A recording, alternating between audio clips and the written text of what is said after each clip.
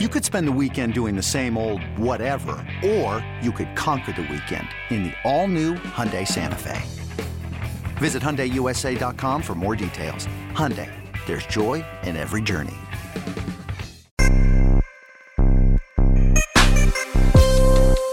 Good evening and welcome back to another episode of the Future of Flushing podcast. I'm Jonathan Barron, riding solo once again on this Wednesday night as Vito is he's currently in Rome right now. I'm sure he's on his absolute best behavior as I am here. The clock just struck midnight.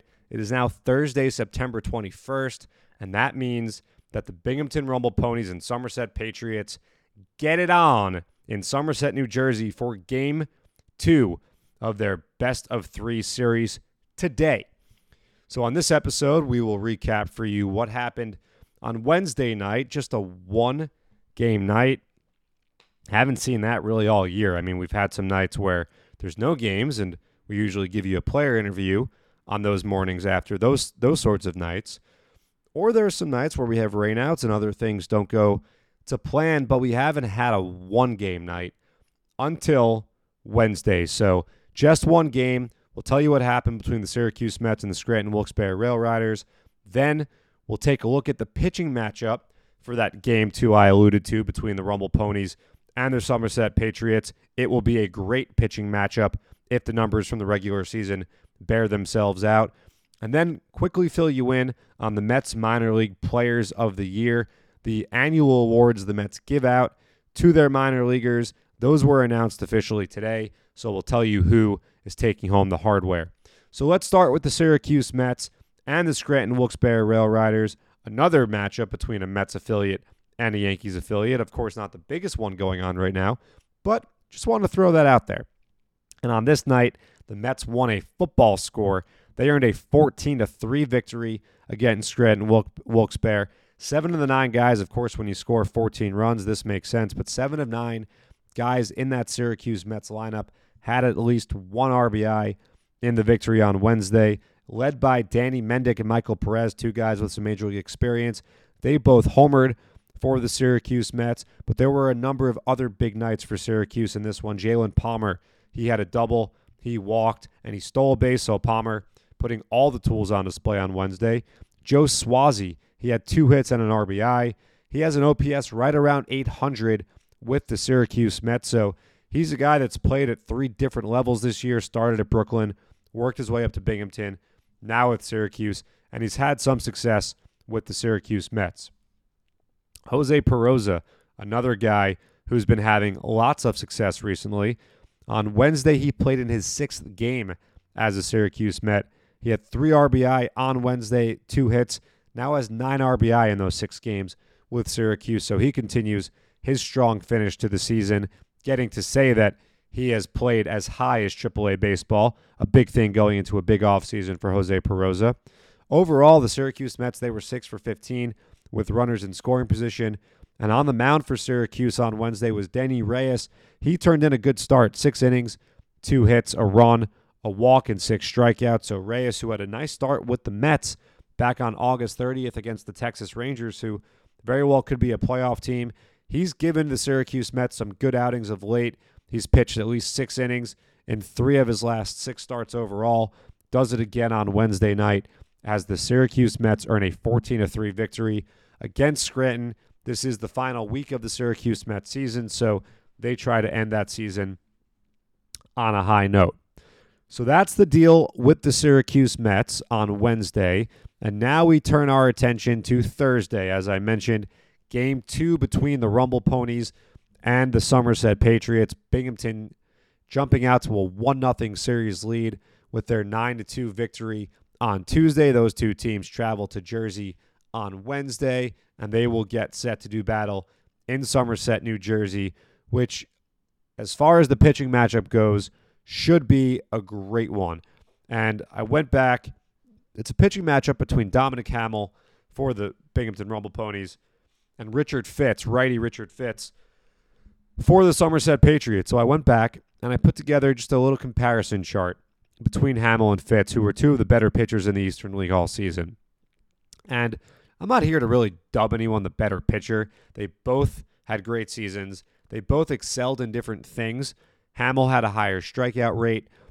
Fitz had a lower walk rate. Not too much lower, but still a lower walk rate. Hamill gives up fewer home runs. But Fitz, he threw almost 20 more innings than Hamill. 30 more innings nearly than Dom Hamill. So both check boxes when you go up and down.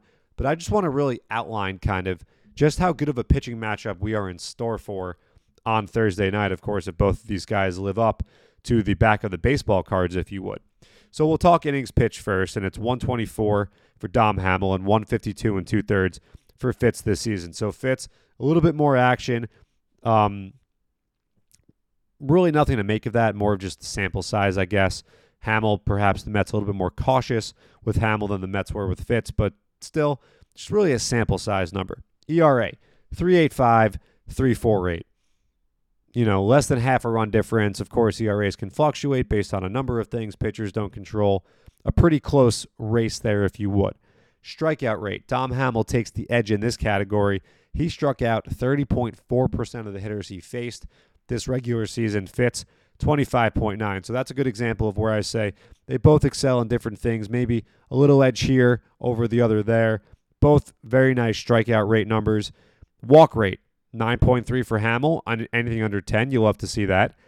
6.8 for Fitz. That's Christian Scott territory, and we'll talk a little bit about Christian Scott in a moment. So neither guy loses control very often. Now you move to the fielding independent pitching, which incorporates, as we've talked about in past episodes, what a pitcher can control on the mound. Taking out the variables, the bad defense, maybe, an infield alignment that a batter hits the ball against, beats a shift, if you would, as close as you can get to the shift today. Anyway, Dom Hamill's FIP, 3.21.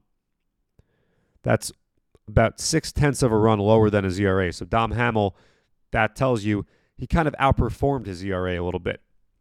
And for Fitz, 3.92.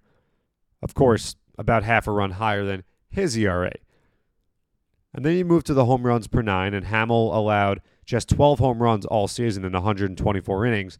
Comes out to 0.87 homers per 9 for Fitz, 1.3 homers allowed per 9. So not a crazy high number, but again, Dom Hamill edging him slightly. But still, both pitchers were outstanding all season long. Two of the best pitchers in the Eastern League, and they will lock horns on Thursday night. The Rumble Ponies, with one win, will move on in the postseason and send the Somerset Patriots, who won the first half division title and the second half division title, home. So we'll see if Binghamton can get the job done. And on Thursday night, right after the final out, I'll be right back here with you, just like I was on Wednesday morning, to recap all the action. Hopefully it'll be, to quote Bob Murphy, a happy recap for the Rumble Ponies, but we'll have all the information you need nonetheless. So that's the look ahead to Thursday. An exciting night it will surely be in Somerset, New Jersey. Just got done doing Mets Up with Mark and James of the Mets Up podcast. Mark and James will be in attendance on Thursday. I unfortunately have to pass. Just have some fatherly duties, That's kind of the way it is now. It's really, I was telling Mark and James this, it's kind of the first time where I've had that decision to make. Am I going to be mature? Am I going to stay home and, spend the night with my daughter, my wife, who I love very much, or am I going to go to a baseball game? And when push comes to shove, I can watch that baseball game from the comfort of my couch. I could be around. I could help out. I could eat dinner. I could feed my daughter, feed her a bottle, lay with her, spend some good time with her. So that's the decision I had to make. But I will still be locked in. And if you want to watch, keep in mind, MLB.tv, MILB.tv, the two places you can go, streaming for free. So definitely check that out. These games are available. They're exciting. Game 1 was very exciting, especially as a Rumble Ponies fan. Game 2, surely to be just as exciting. Now for some other excitement. As I mentioned at the top of the episode, the Mets announced their Players of the Year across the minor league system, or I should say their Mets Player Development Awards, because there are some awards for coaches as well. The two big ones, Player of the Year and Pitcher of the Year. Player of the Year, probably no surprise, especially if you listen to this podcast from the very first episode we did all the way through to this one you're listening to right now. Of course, it's Jet Williams, who had a splendid season in his first full year of pro ball At just 19 years old, Jet put up an 876 OPS between three levels. That's Port St. Lucie Low A, Brooklyn High A, and the Rumble Ponies Double A. He hit 13 home runs. He drew 104 walks. And here's a very interesting note about Jet Williams that I came across. He is the first teenager to lead the entire organization in walks since a fellow infielder, guy from Virginia by the name of David Wright, who did that in 2002. So just like last night, a couple to name JT Schwartz and John Olerud, and I'm not trying to compare the two at all. I'm not trying to say that JT Schwartz is going to be John Olerud. I'm not trying to say that Jet Williams is going to be David Wright. Jet Williams is Jet Williams. JT Schwartz is JT Schwartz, but that is some good company for a young player like Jet Williams to be in with David Wright. David Wright, of course, the franchise's all-time hits leader. If things go according to plan, Jet Williams is going to have a long, prosperous career in New York, and he's already off to a great start, putting himself in the same category, the same company as David Wright. So Jet Williams is the player of the year in the Mets player development system. The pitcher of the year, also probably no surprise if you're a frequent listener, if you keep up with what's going on in the minor league system. It's Christian Scott, who had a fantastic year. He really burst on the scene. Many might not have known the name before the year started, but if you pay attention to the minor leagues even vaguely, you definitely know the name now after Scott posted a 2.57 cumulative ERA between the three levels that he pitched at. Since getting to Binghamton back in June, Scott had 77 strikeouts to just 8 walks. He's a strike thrower. That's evidenced by his 68.6% strike rate. And even more impressive than that, he couples it with a chase rate of 33%. And that makes him very, very dangerous. A guy that throws hard, a guy that beats opposing hitters up in the strike zone, a guy that has multiple non-fastballs he can beat you with, unleashing filthy changeups that fall off the table, and sliders with bite down and away from the righty, down and in to the lefty hitter. But when you couple the ability to put the ball virtually wherever you want, like Scott does, and you get opposing hitters to chase, so you're generating strikes when the pitches are both in and out of the strike zone, that is a lethal ability for a pitcher to have, and it translated so well for Scott, who had a 2.33 FIP this season.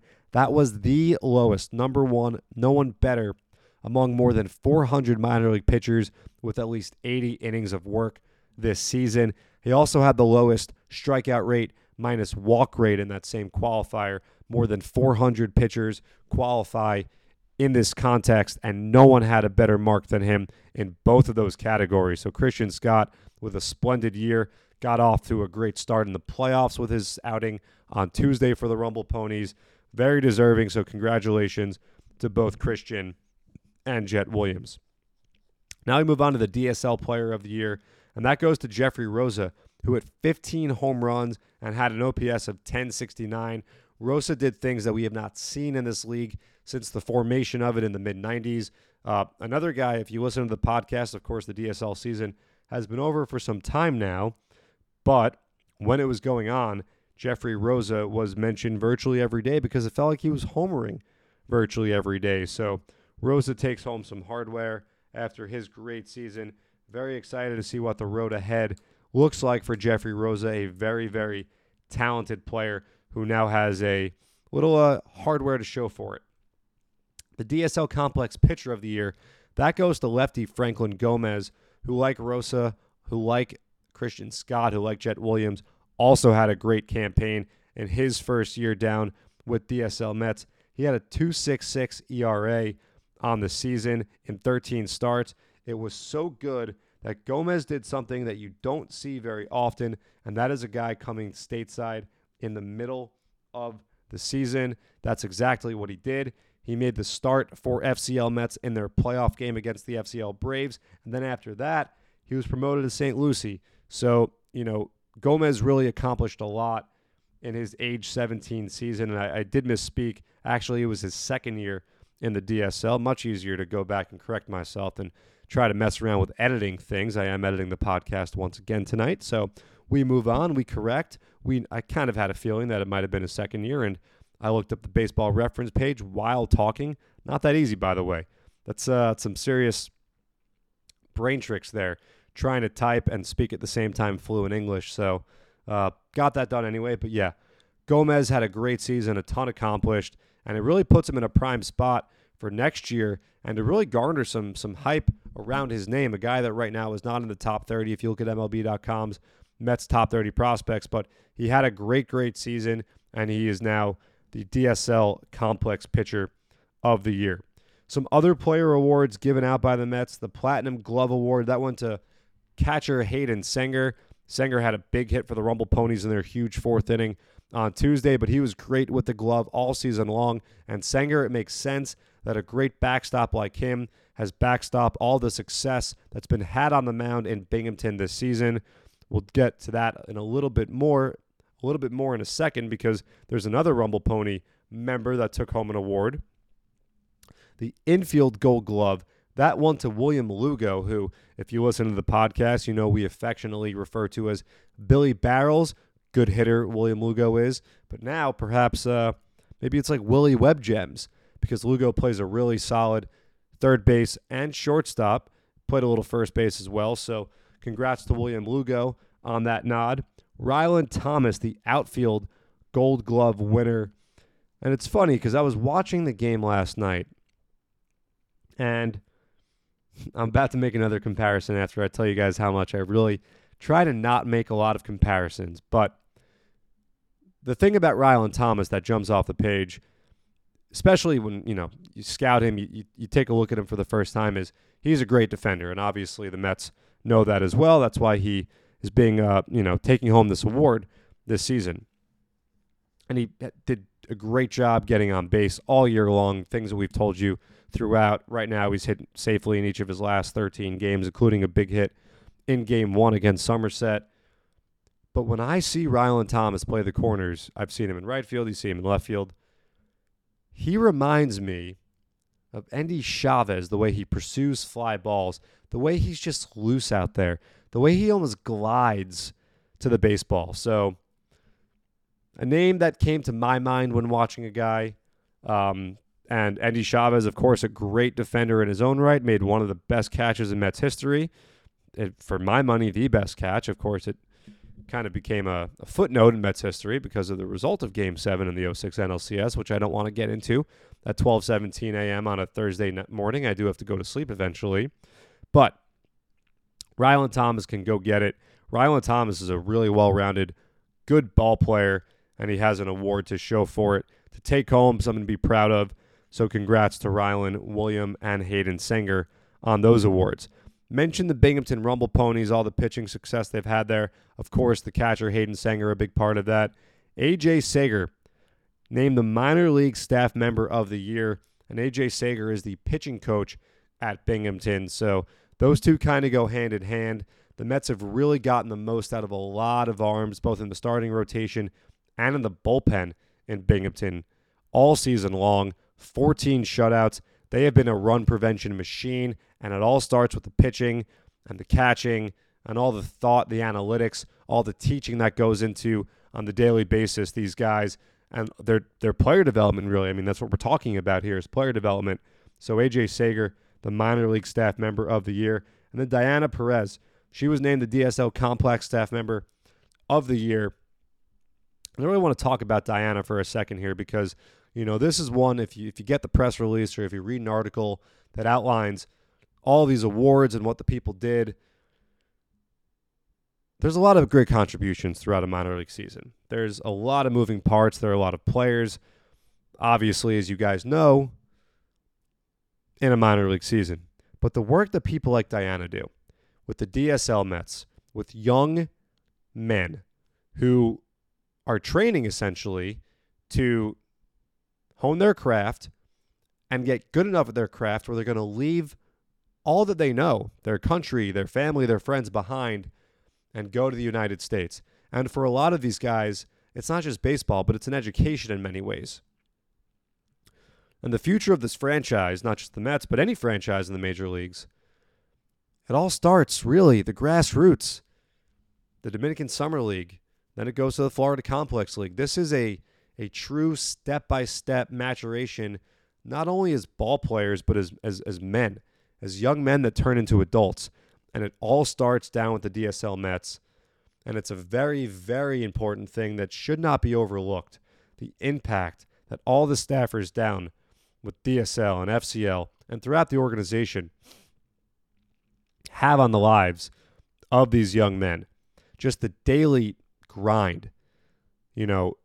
So much from studying English to learning finances, from a lot of things that us as baseball consumers, we don't think about when we look at box scores, when we watch highlights, when we watch games.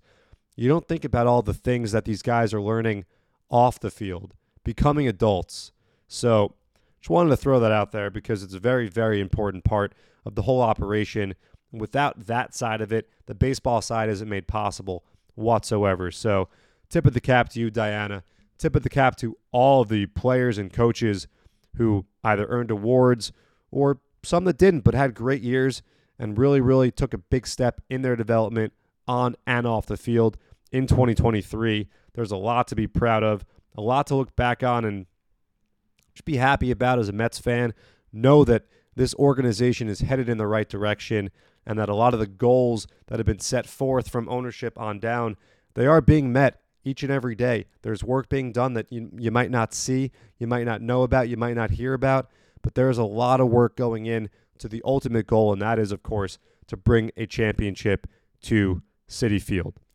So that's the story for Wednesday night's program here on Future of Flushing. Not sure if Vito's going to be joining me for the post-game recap on Thursday night, recapping the action between the Rumble Ponies and the Somerset Patriots, Game 2 of their best-of-3 series. If the game wraps up at around 10 p.m., that would be 4 a.m. for Vito.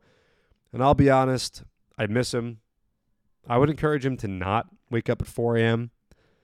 I feel like that's probably not best for the overall health picture, the health outlook. Sleep is important, as I told him before he left, especially with the kind of activities he's getting into. It's very important to rest up. So you might have me again on Thursday night. Hopefully it'll be a joyous occasion on Thursday night. Hopefully it'll be a conversation about the Binghamton Rumble Ponies moving on to the next round, getting past the Somerset Patriots. But they've got 9 innings before that. Dom Hamill taking the ball once again, going up against Richard Fitz. And one thing I didn't mention in yesterday morning's episode that I want to mention, if this series does go 3, just throwing it out there, if it does, the Rumble Ponies, I really lasted a long time before saying Mets.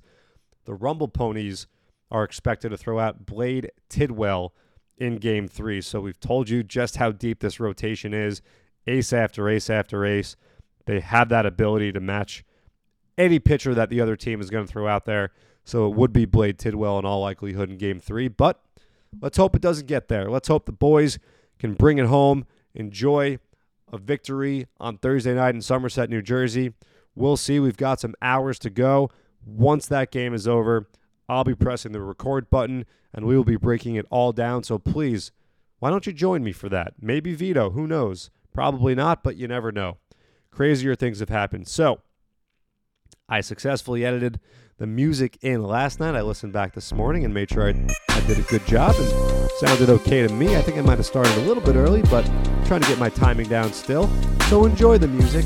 Hope you enjoyed the episode. We will talk to you tomorrow. Good night, folks.